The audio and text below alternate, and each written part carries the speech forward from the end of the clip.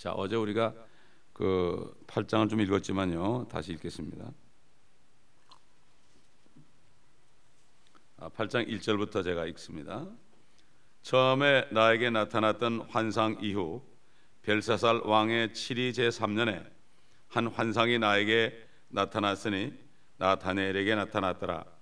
내가 환상중에 보았고 내가 보았을 때 나는 엘람 지방에 있는 수산궁에 있었으며 또 내가 환상중에 보았더니 나는 을레 강가에 있었느니라. 그때 내가 나의 눈을 들어 보았더니 보라, 두 뿔을 가진 순양 한 마리가 강 앞에 서 있는데 그 두 뿔은 길며 하나가 다른 것보다도 길고 그 긴 것이 나중에 나왔더라. 내가 서쪽과 북쪽과 남쪽을 향하여 밀어붙이는 순양을 보았는데 그 앞에 설 짐승들이 없으며 그 손에서 구해낼 어떠한 것도 없으나 순양은 자기 뜻대로 행하고 크게 되더라. 내가 숙고하고 있는데 보라, 숫염소가 온 지면에 서쪽에서부터 왔는데 땅에는 닿지 않았고 그 염소는 양 눈 사이에 두드러진 뿔이 있더라. 내가 강 앞에서 서서 보았더니 그 염소가 두 뿔을 가진 숫양에게로 와서 격분한 힘으로 그에게 달려가더라. 또 내가 그를 보니 숫양에 가까이 나와서 그에게 화를 내어 그 숫양을 받아 그의 두 뿔을 꺾으니 그 숫양에게는 염소 앞에 설 힘이 없더라. 그 염소가 숫양을 땅에 집어 던져서 짓밟아도 그의 손에서 숫양을 건져낼 자가 아무도 없었더라. 그러므로 그 숫염소가 매우 강대히지다가 강하게 되었을 때 그 큰 뿔이 꺾였으니 이는 두드러진 뿔 넷이 하늘의 네 바람을 향하여 나왔음이라. 그 중에 한 뿔에서 작은 뿔 하나가 나와서 남쪽과 동쪽과 아름다운 땅을 향하여 심히 커지더니 하늘의 군대에 이를 만큼 커져서 군대와 별들 중에 얼마를 땅에 던지고 그것들을 짓밟더라. 정녕 그는 자신을 군대의 통치자에게까지 높였으며 그로 인하여 매일 드리는 희생제도 없어지고 그의 성소의 처소도 허물어졌도다. 한 군대가 그에게 주어져서 죄가로 인하여 매일 드리는 희생제도 반대케 하며 그 작은 뿔이 진리를 땅에 던지고 마음대로 행하며 번성하였더라. 자, 그리고 잠깐 넘어가세요. 20절 가보세요. 20절. 네가 본 두 뿔을 가진 그 순양은 메디아와 페르시아의 왕들이요 그 거친 숫염소는 그리스의 왕이며 그의 양눈 사이에 있는 큰 뿔은 그 첫째 왕이라. 여러분 뭐 분명히 해석에 나오죠. 순양은 두 뿔을 가진 순양은 메디아와 페르시아다. 그 메디아 페르시아가 연합군이 바벨론을 침공해서 결국 바벨론을 무너뜨렸죠. 자, 그다음에 숫염소는 바로 그리스 왕이다. 그의 양눈 사이에 있는 큰 뿔은 첫째 왕이다. 첫째 왕이 누굽니까? 알렉산더 아닙니까? 이건 뭐 그래서 어쨌다는 얘기입니까? 다니엘이 그거 알아가지고 뭐 큰 유익이 있겠습니까? 여기서 우리는 잘 알아야 돼요. 주님께서 왜 다니엘에게 이걸 보여주셨고 오늘날 우리에게 이 말씀을 왜 읽게 하시고 듣게 하시는지 이걸 깨달아야 됩니다, 여러분. 아니 세상에 뭐 나라가 이게 되고 이미 알았죠. 그리스라는 나라가 나기도 전에 그때 페르시아와 메디아는 있었죠. 그러나 그리스라는 나라가 이름도 생기기 전에 하나님께서는 그리스라고 그랬잖아요. 첫째 왕을 알렉산더라고 하지는 않았어요. 그거 얘기할 필요 없죠. 뭐 나중에 알게 될 거니까. 자, 이게 중요한 게 뭔가 하면은 하나님께서 왜 이렇게 다니엘에게 보여줬는가, 이걸 우리가 깨달아야 됩니다. 이게 바로 지혜와 명철입니다. 여러분 그 다니엘서 2장에 보면은 이방왕 느부갓네살에게 꿈에 신상을 보여줬습니다. 휘황찬란한 신상이죠. 머리는 금이요, 그 다음에 두 팔과 가슴은 은이요, 그 다음에 배와 넓적자리는 노시요, 양 다리와 발은 철이요, 발가락은 철과 진흙이 섞였다. 이렇게 얘기했습니다. 이렇게 얘기했어요. 근데 이거는 보면은 결국 머리 바빌론부터 메데 페르시아, 그리스, 로마, 그 다음에 열왕이 있는 적그리스도 왕국, 환란 때의 적그리스도 왕국, 이 5가지 통치체가 결국은 모두가 다 이 땅의 사단의 통치 아래 능력을 받은 다 앞으로 나타날 적그리스도의 유형인 것을 다 보여준 거예요. 이미 다 보여줬죠. 느부갓네살 왕에게는 그거밖에 안 보여줬어요.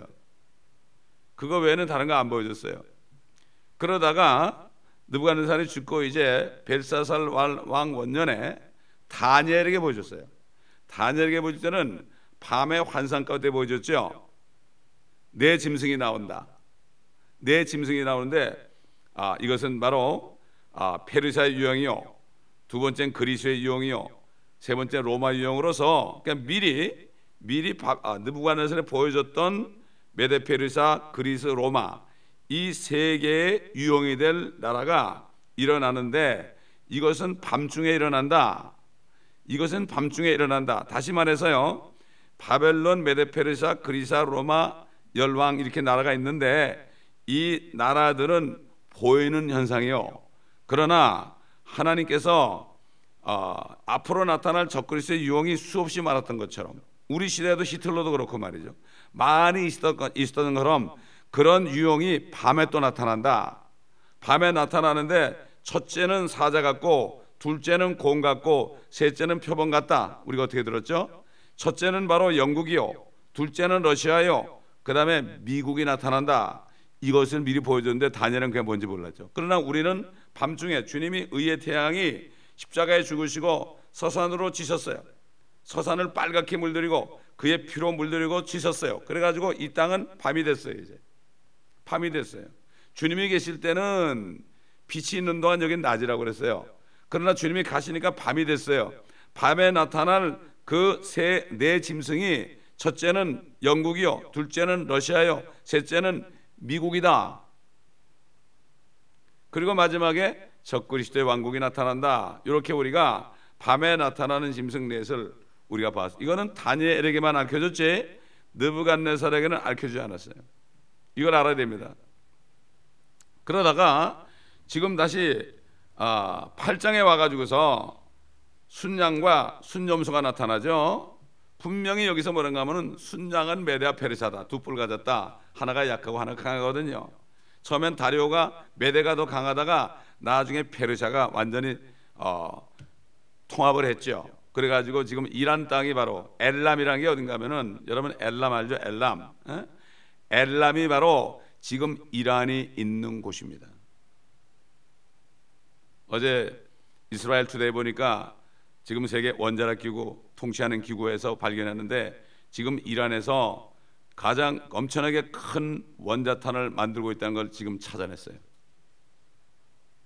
벌써. 아주 빅 애토믹 밤 그랬어요. 아주 그것도 빅이야, 빅. 참 하나님이 허락한 거예요, 여러분. 하나님이 허락한 거죠. 그래서 엘람에 대해서 우리 찾아봅시다. 잠깐. 엘람에 대해서 예레미야서 49장. 우리 옛날에 찾아봤죠, 몇 번. 그러니까 그 페르시아의 유형으로 말이죠. 이 사람들은 옛날 페르시아의 영광을 회복하려고 그런다니까요.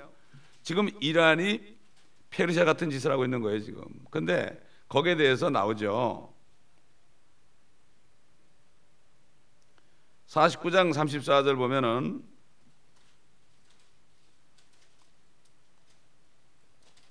유다의 시드기야 왕이 치리하기 시작할 때 엘람에 대한 주의 말씀이 선지자 예레미야에게 임하여 말씀하시니라. 만군의 주가 읽었지만 하노라. 보라, 내가 그들의 힘에 우두머리인 엘람의 활을 꺾으리라. 엘람의 활이 뭡니까? 이게 원자탄이에요. 지금 활이 나오게 돼 있어요. 성경에 활이 나오게 돼 있다고요. 다 쏘갔죠 다. 근데 미국도 알면서도 대통령 선거 때문에 얘기를 못한 거죠. 이스라엘은 계속 거기에 쳐야 된다 그러는데 뭐 하나님이 허락하신 거예요. 이게 요 때가 된 것도, 또 엘람에게 내가 하늘의 사방으로부터 네 바람을 가져와서 그 모든 바람들을 향하여 그들을 흩어버릴 것이니 엘람에 쫓겨난 자들이 가지 않을 민족이 없으리라. 결국 하나님이 이제 징계를 하죠. 나중에 처음에는 이스라엘 공격을 하죠. 그러나 징계를 해가지고 어떻게 돼요? 다 쫓겨나요. 거기서 사람들이 다 쫓겨나요. 옛날 이스라엘 백성들이 다 쫓겨난 것처럼 그들 다 쫓겨나요. 가지 않을 민족이 없으리라. 이스라엘 민족들이 가지 않은 민족이 없죠. 중국까지도 갔으니까 다 흩어졌잖아요. 땅 사방으로. 그렇게 된다. 하나님 그렇게 갚아주십니다. 또 37절 내가 엘람으로 그들 원수들의 아까 그들의 생명을 찾는 자들 앞에서 놀라게 할 것이며, 지금 이란을 얘기하죠. 내가 그들에게 재앙 즉 나의 불같은 진노를 가져오리라. 주가 말하노라. 또 내가 그들을 쫓아 칼을 보내리니 내가 그들을 진멸할 때까지 하리라. 하나님이 하신단 말이에요. 내가 엘람에다 내 보좌를 세우고 그 왕과 고관들을 그곳으로부터 멸하리라. 주가 말하노라. 하나님이요 거기다가 보좌를 세운대요. 예루살렘에만 세운 게 아니라 거기에도 보좌를 세운대요. 그 페르시아만 아닙니까 지금 거기가. 그러나 훗날들에 내가 엘람에 사로잡힌 자들을 돌아오게 하리라. 주가 말하노라. 이거 보면 훗날이라는 말 39절 앞에 동그라미가 있죠. 이건 뭔가 하면 한참 후의 일이에요. 천년왕국 때 주님이 재림하시게 되면은 그때 그들도 사로잡힌 자들도 돌아오게 할 것이다. 그들도 이방인 아닙니까? 여기 뭐 이란의 대통령이 나쁜 사람이지 백성들이야 무슨 죄가 있겠습니까? 물론 나쁜 사람도 많겠지만은 백성 중에 착한 사람도 있고 거기에 크리스찬도 있잖아요. 그렇지 않습니까? 그렇기 때문에 결국 그들이 이방인 가운데서 왕국에 들어올 자들이 있다. 얘기하는 거예요. 지금 여기 8장은 말이죠. 엘람 지방에 있는 수산궁에 있었어요. 페르시아의 수도인 엘람에 있었다고요. 엘람에. 참 이렇기 때문에 지금 여기 아까 말씀드렸지만은 8장에서 보여준 벨사살왕 3년에 엘람궁에 있을 때 다니엘에게 보여준 것이 순양과 숫염소란 말이에요. 그 다음에 뭐가 나왔습니까? 순양과 숫염소는 하나 메데 페르시아, 그 다음에 그리스인데 그 다음에 보면은 다른 짐승이 또 나오죠. 다른 짐승이 나오죠. 9절 그중 한 뿔에서 작은 뿔 하나가 나와서 남쪽과 동쪽과 아름다운 땅을 향하여 심히 커지더니 작은 뿔이 나왔다. 작은 뿔이 나왔다. 여기 큰 뿔이 꺾였다 그랬죠. 큰 뿔이 꺾였다. 그 큰 뿔이 바로 알렉산더거든요. 알렉산더가요 그렇게 세계를 정복한 사람이 갑자기 33살에 죽었습니다. 갑자기 횡세해 버렸어요. 여기 그 말씀대로 됐다고. 큰 뿔이 그냥 꺾여버린 거예요. 이는 두드러진 뿔 넷이 하늘에 네 바람을 향하여 나왔음이라. 그 중에 한 뿔에서 작은 뿔이 나가지고 남쪽 동쪽 아름다운 땅을, 아름다운 땅은 바로 이스라엘입니다. 팔레스타인입니다. 거기가 원래 에덴 동산 자리거든요. 거기 앞으로 에덴이 회복되는 장소입니다. 주님이 오시게 되면 성경에 고린도전서 15장인 것처럼 첫째 사람은 살아있는 혼이라 했지만은 첫사람 아담은 살아있는 혼이라고 그랬지만 마지막 아담은 살려주는 영이다. 왜 예수님을 마지막 아담이라고 했을까요? 아담이 실패했죠. 그러나 예수님이 아담의 모습으로 오셔가지고 결국 그들이 실패한 육신의 정욕과 안목의 정욕과 이생의 자랑, 먹음직스럽고 보암직스럽고 지혜롭게 할 만큼 탐스러운 이 세 가지에 그들이 속아가지고 선악과를 먹었는데 주님께서는 돌로 떡을 만들어라, 빵을 만들어라, 하나님의 말씀으로 살아야 된다. 그렇게 얘기했죠. 다 보여주면서 네가 절해라, 내가 너에게 주겠다. 이것도 주님이 다 거절했죠. 마지막으로 뛰어내려라, 천사들이 네 발을 붙잡아가지고 돌에 부딪히지 않게 할 것이다. 주의 하나님을 시험하지 말아라. 이 세 가지를 딱 해가지고 첫사람 아담이 패배했던 그 세 가지 시험을 주님이 일부러 시험을 받으시고 시험을 이겼습니다, 여러분. 시험을 이겼습니다. 그래서 마지막 아담이라는 거예요. 그래서 그 예수 그리스도를 믿고 그분 안에 들어가면은 아담의 사손으로부터 이 세상으로부터 나와서 하나님의 왕국으로 들어가는 거예요. 그래서 살려주는 영이야. 그래서 그분을 믿게 되면은 살려주는 영, 성령을 받아가지고 영원한 생명을 지금 받는 거예요, 여러분. 그래서 나를 믿는 자는 죽어도 살겠고 살아서 나를 믿는 자는 영원히 안 죽는다는 얘기가 바로 그런 얘기예요. 사람들은 이 육신 죽는 것만 얘기해요. 육신. 이 썩을 육신밖에 모르니까. 이 구원이 혼인 걸 몰라요. 이번 주일날 이제 구원에 대해서 애들한테 하는 거예요. 혼의 구원이다. 육신의 구원이 아니다. 육신의 구원으로 하니까 육신의 죄를 지면 구원을 잃어버린다 그러죠. 이런 무식한 사람들이 누굽니까? 오늘날 바리새인들이요, 사두개인들이요, 서기관들입니다. 이름은 다 뭐라고 붙였어요. 선교사 이름도 있고 목사 이름도 있고 여러 가지 종의 이름 붙였지만은 사실 이게 뭔가 하면은 너무나 무지한 거예요. 왜 그렇습니까?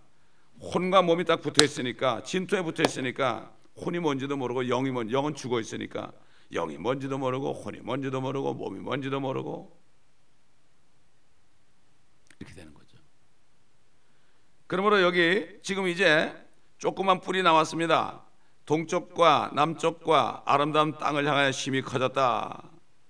하늘의 군대 이를 만큼 커져가지고 군대와 별들 중에 얼마를 땅에 던지고 그것들을 짓밟더라. 그러니까 보면은 여기 지금 순양은 메데페르샤요, 숫염소는 그리스인데 그 다음에 나타나는 짐승은 이건 엄청, 이게 적그리스도죠. 적그리스도. 그러니까 바벨론의 그 느부갓네살이 본 꿈에 본 환상도 마지막에 5번째가 적그리스도의 왕국이요. 그 다음에 벨사살왕 왕년에 밤중에 환상 가운데 다니엘에 본 것도 4번째가 바로 넷째 왕국이 적그리스도의 왕국이요. 그 다음에 3번째 벨사살왕 3년에 본 순양과 숫염소와 그 다음에 작은 뿔, 이건 바로 뭐예요? 앞으로 대환란 때 메데페르샤 같고 그리스 같은 그러한 왕국이 또 나오며 마지막으로 그러면서 어떻게 됩니까? 마지막에 적그리스도가 나타날 것을 여기 얘기하는 거예요. 점점 이렇게 포커스를 하는 거예요. 이게 포커스를 해가지고 이렇게 나타나는 거예요. 얼마나 감사한지요.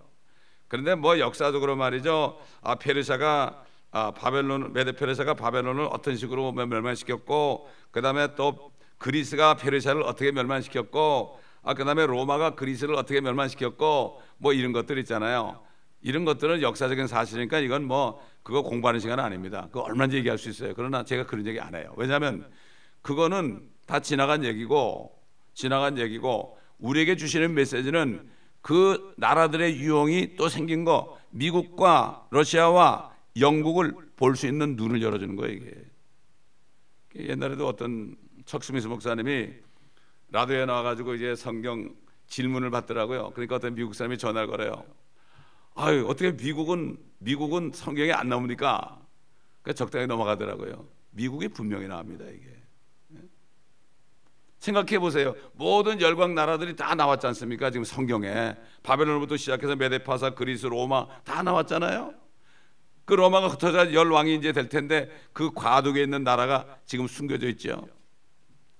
지혜와 명철이 없으면 이걸 볼 수가 없습니다. 이거를 볼 수가 없어요. 눈이 있어도 보지 못하고 귀가 있어도 듣지 못하는 것입니다. 그래서 다니엘서를 어렵다고 그래요. 지난번에 요한계시록을 호텔에서 강의한 목사님이 전화가 와가지고 목사님 다니엘서 강의 안 하십니까? 그러더라고. 요한계시록을 아는데도 다니엘이 안 풀리는 건 뭐죠? 요한계시록이 제대로 안 풀렸다는 얘기예요. 다니엘서를 모르면 요한계시록을 풀 수가 없어요. 요한계시록을 제대로 모르면 구약을 풀 수가 없다는 얘기죠. 다니엘서 강의를 해도 요한계시록을 강의를 해도 다니엘서를 모르면 그거는 모른다는 얘기예요.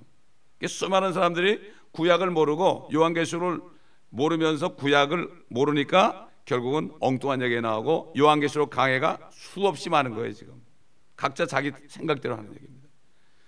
자, 그렇기 때문에 이렇게 우리에게는 정확하게 이렇게 말씀해 준 것을 우리가 알 수가 있습니다.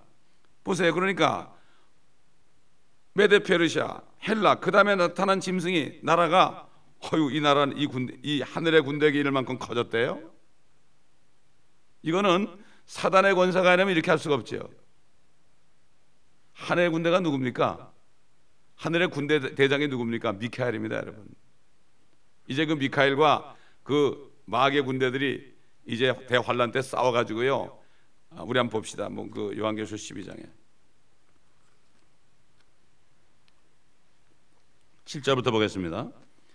또 하늘에 전쟁이 있으니 미카엘과 그의 천사들이 용을 대항하여 싸우고 용과 그의 천사들로 싸우나 그들이 이기지 못하여 하늘에서 더 이상 있을 곳을 찾지 못하더라. 그리하여 그 큰 용이 쫓겨나니 그는 마귀라고도 하고 사탄이라고도 하는 옛뱀 곧 온 세상을 미혹하던 자라.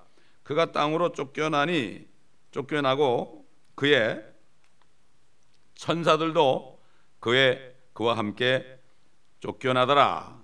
내가 들으니 한 큰 음성이 하늘에서 말하기를 이제 구원과 능력과 우리 하나님의 나라와 그의 그리스도의 권세가 임하는도다. 이는 우리 형제들을 우리 하나님 앞에서 밤낮 고소하던 그 고소자가 쫓겨나기 때문이니라. 그들이 어린 양의 피와 자기들의 증거한 말로 그를 이겼으니 그들은 죽기까지 자기들의 생명을 사랑하지 아니하였도다. 그러므로 너희 하늘들과 그 안에 거하는 너희는 즐거워하라. 땅과 바다에 사는 자들에게는 화 있으리라. 이는 마귀가 자기 때가 얼마 남지 않았음을 알고 크게 분노하여 하며 너에게로 내려갔음이라고 하더라. 그 용이 자기가 땅으로 쫓겨난 것을 알고서 산에 아이를 출산한 그 여인을 박해하더라. 그때 그 여인이 큰 독수리의 두 날개를 받았는데 이는 그녀가 광야에 있는 자기 처소로 날아가서 그곳에서 그 뱀의 낯을 피하여 한 때와 두 때와 반 때를 부양받으라 함이더라.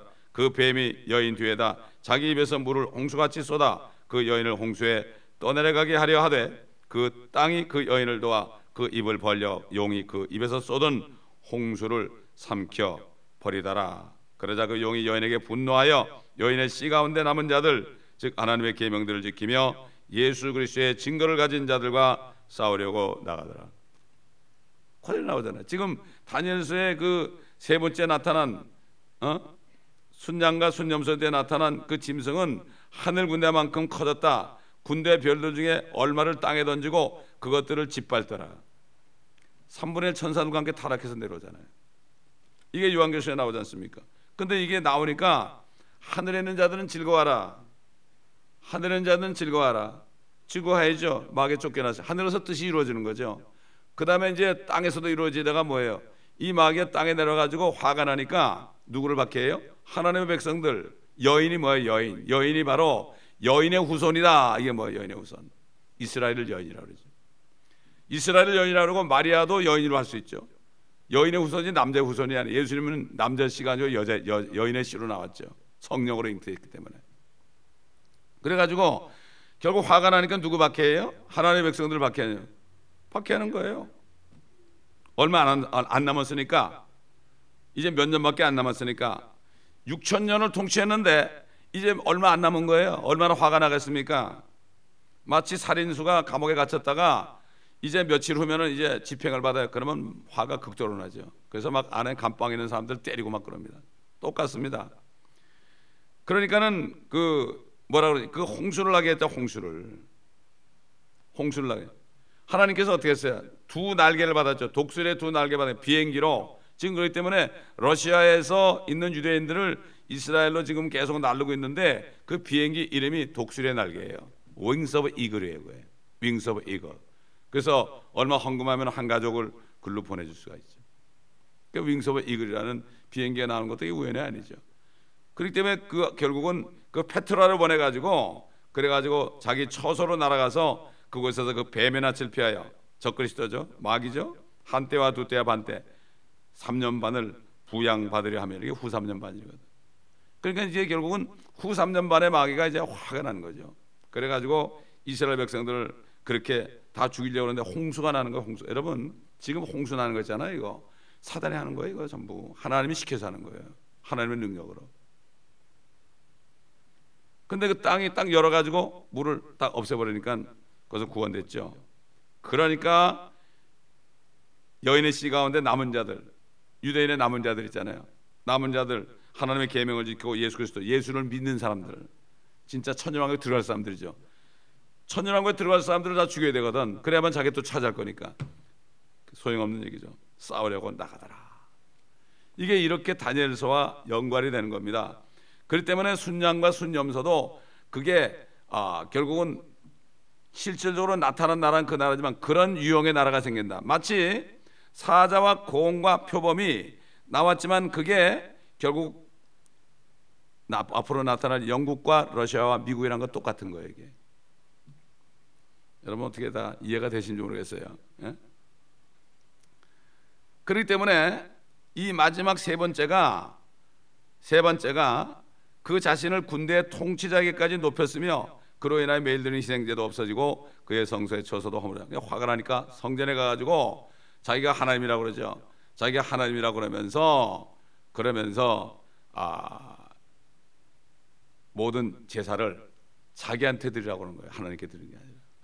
그리고 때를 변경해가지고 그때부터 자기 원년 이렇게 하는 거예요. 사실 말이죠. 주님께서 다니엘이 말한 바 거룩한 것이 가증한 것이 멸망에 가증한 것이 거룩한 곳에 산 것을 보거든 너희는 깨달으라. 그리고 산으로 도망가라. 이렇게 얘기했죠. 실질적으로 적그리스도가 성소에 나타나가지고 성소를 더럽히거든요, 앞으로. 그런데 옛날에 그 그리스의 어떤 장군이 말이죠, 장군이 이 친구가 가가지고 성전에다 돼지피를 뿌려버렸어요. 돼지피를. 그 마카비가 나와가지고 그 전쟁에서 이겼죠. 그건 마카베 전쟁이라고 그래요. 그것도 적그리스도 앞으로 나타난 유형이에요. 그게 그때 이루어진 게 아니에요. 근데 많은 신학자들은 그때 이루어졌다는 거예요. 그러니까 끝났다는 거예요. 이미 그 천연왕국이 되고 있다는 거예요. 이런 식으로 바보 같은 얘기를 한단 말이에요. 12절 보니까 한 군대가 그에게 주어져서 죄거로 인하여 매일 드리는 희생제도 반대케 하며 그 작은 뿔이 진리를 땅에 던지고 마음대로 행하며 번성하였더라. 자, 그러니까 그 8번째 나타나는 그 작은 뿔은 7번째 속한 자라고 그랬죠. 7번째가 어디입니까? 바로 로마거든요. 로마 7번째. 7머리 중에서 7번째가 로마거든요. 그렇기 때문에 결국은 로마에 속했다 이 얘기입니다. 지금 로마에 속했다. 로마가 있지 않습니까? 지금 그게 앞으로 대환란에 가면은 그게 큰 바벨론이 되는 거예요. 자, 우리 한번 마지막으로 찾아봅시다. 알지만 요한계시록 17장 15절부터 보겠습니다. 또 그가 나에게 말하기를 네가 본 그 창녀가 앉아있는 물은 백성들과 무리들과 민족들과 언어들이라. 지금 앉아있죠. 바티칸이 모든 민족에 군림하고 있잖아요. 네가 그 짐승에게 본 열뿔은 그 창녀를 증오하며 그녀를 패망시키고 벌거벗기며 그녀의 살을 먹고 그녀를 불로 태우리라. 결국은 망합니다. 죽습니다. 불로 탑니다. 그래서 불로 타가지고 불탄산에 든 예레미야서도 나와요. 그게 완전히 큰 바벨론이 물에 깔아져 버려요. 불이 타가지고 물에 깔아져 버려요. 그러니까 상인들이 와가지고 막 울어요. 아이고 우리 물건을 살 사람이 없다고. 지금 바티칸이 얼마나 돈이 많은 줄 압니까? 그러니까 거기 가면은 11조란 말을 안 해. 그 개신교 사람들이 거기 많이 가. 거기는 11조란 말 안 한다고. 바보들이지 바보들. 성경을 안 배웠으니까, 안 가르쳤으니까. 목사님들이 성경을 제대로 가르쳤다면 가겠습니까? 거기? 안 가르쳤죠. 또 몰라서 안 가르쳤죠. 17절에 하나님께서 자기의 뜻을 이루시려고, 자신의 뜻을 이루시려고 그들의 마음을 일치시켜 그들의 왕국을 그 짐승에게 주도록 하셨으니 하나님의 말씀이 이룰 때까지니라. 주님이 재림할 때까지 이런 얘기예요. 네가 본 그 여자는 땅의 왕들을 다스리는 큰 도성이라고 하더라. 이렇게 얘기하는데도 사람들이 이걸 몰라요. 요한계시록을 못 보게 하니까. 대부분의 교단들이 요한계시록을 강의 못하게 합니다. 누가? 로마 교회가 못하게 해버렸어요. 신학교에서는 물론 안 되죠. 로마가 지배하고 있습니다. 모든 신학교, 지금 성경들을 믿는 성경 신학교 외에는 모든 신학교는 다 바티칸이 장악하고 있습니다. 이걸 알아야 됩니다. 사람들이 모르고 있어요. 은혜 받고 막 구원받고 좋아 갔다 오면 이상해지는 거예요. 사람들. 이런 때에 살고 있어요. 그래서 내 백성 거기서 나오라. 그들이 받을 재앙을 받지 말아라. 그래서 우리 사이트에 들어가면 제가 그 편지를 써놨어요. 내 백성 거기서 나오라. 여러분 WCC에 들어오는 데서 나오세요. 로마교에서 나오세요. 성경 말씀입니다. 빨리 나오세요. 그들의 재앙을 받지 말라고. 아, 자기 교회가 WCC에 들어가 있어도 나름 괜찮다. 그런 게 어디 있습니까? 어떤 사람들은 나 하나 믿음 지키면 되지. 결국 믿음을 못 지키고 다 쓰러져 버려요. 그렇기 때문에 말씀에 순종해야 되는데 말씀에 순종들을 안 해. 순종을 안 해. 그렇기 때문에 참 이게 우리에게 분명히 우리 앞에 바로 코에 닥친 일이 우리 앞에 지금 성경 말씀으로 있습니다. 하나님이 이렇게 다니엘에게 말씀했기 때문에, 그렇기 때문에 다니엘에게는 이건 먼 훗날의 얘기다. 이건 마지막 때의 얘기다. 이렇게 해가지고 더 이상 얘기 안 하시고 그것을 사도 요한에게 이제 줘가지고 그래 자세하게 우리에게 가르쳤습니다. 그렇기 때문에 요한계시록은 구약의 열쇠요, 구약은 신약의 열쇠다. 요한계시록을 보면 구약을 깨달을 수 없고 구약을 모르면 신약을 알 수가 없다. 신약의 모든 서신서들, 우리 예수님이 말씀하신 모든 말씀들, 이 모든 것들은 바로 구약에서 하신 예언의 말씀을 풀어주는 거예요. 거기에 구약을 모르면 신약을 이해 못하는 거예요. 첫째 언약, 율법을 모르면, 옛 언약을 모르면 우리가 받은 새 언약이 뭔지 모르는 거예요. 그렇기 때문에 은혜가 뭔지를 모르는 거예요. 이런 시대가 됐습니다. 어제도 얘기했지만은 성경 말씀은 하나님의 생각입니다. 하나님의 생각이 앞으로 어떻게 이룰 것인가, 이게 들어있는데 이 하나님의 생각을 읽지 않으면 어떻게 됩니까? 하나님이 뜻이 뭔지 모르는 거예요. 많은 사람들이 사람이 쓴 책을 읽습니다. 유명한 목사님들 쓴 책을 읽고 그분을 따라갑니다. 그분의 사상을 따라갑니다. 쓸데없는 얘기예요. 주님을 따라가야죠. 옛날에도 그랬어요. 나는 게바에게 속했다. 나는 아볼로에게 속했다. 나는 그리스도에게 속했다. 그렇게 패를 졌다고 그랬어요. 그러나 하나님의 말씀만이 우리를 주님께로 인도합니다. 그 말씀을 배워야 돼. 사람이 쓴 책 읽어보세요. 그 사람 따라갑니다. 그래서 유명한 사람에게 많은 사람이 따라가는 거예요. 그분의 사상을 따라가는 거예요. 그분은 하나님이 아니거든요. 요즘에 여러분 기독교 서점에 가보세요. 얼마나 책이 많습니까?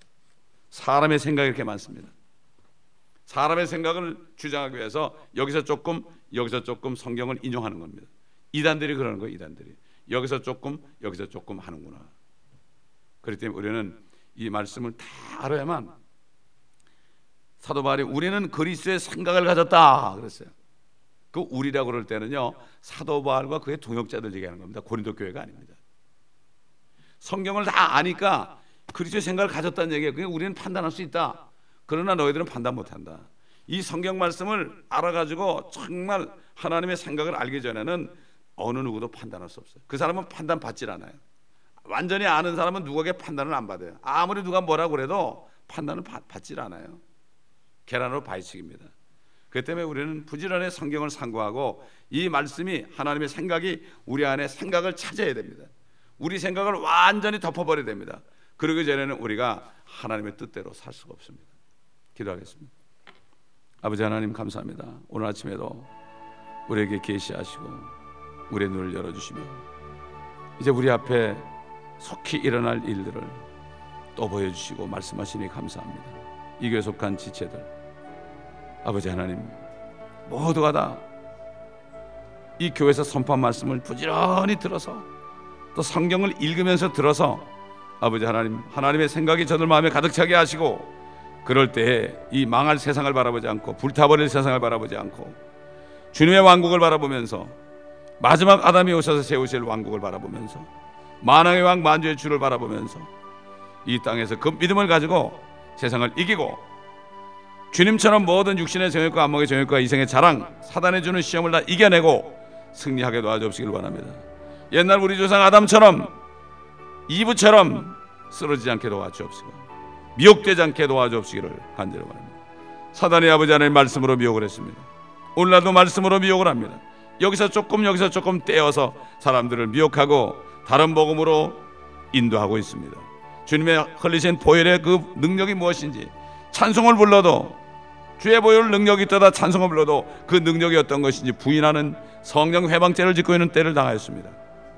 아버지 하나님이여, 이 교회에 속한 지체들 한 사람도 빠짐없이 다 말씀을 깨닫고 주님의 생각으로 가득 차서 아버지 하나님, 주님의 생각을 가지고 모두가 하나가 되게 앞서서 이 교회에 있다 나가는 사람들 어디 있든지 저들을 진리로 인도해 주옵소서.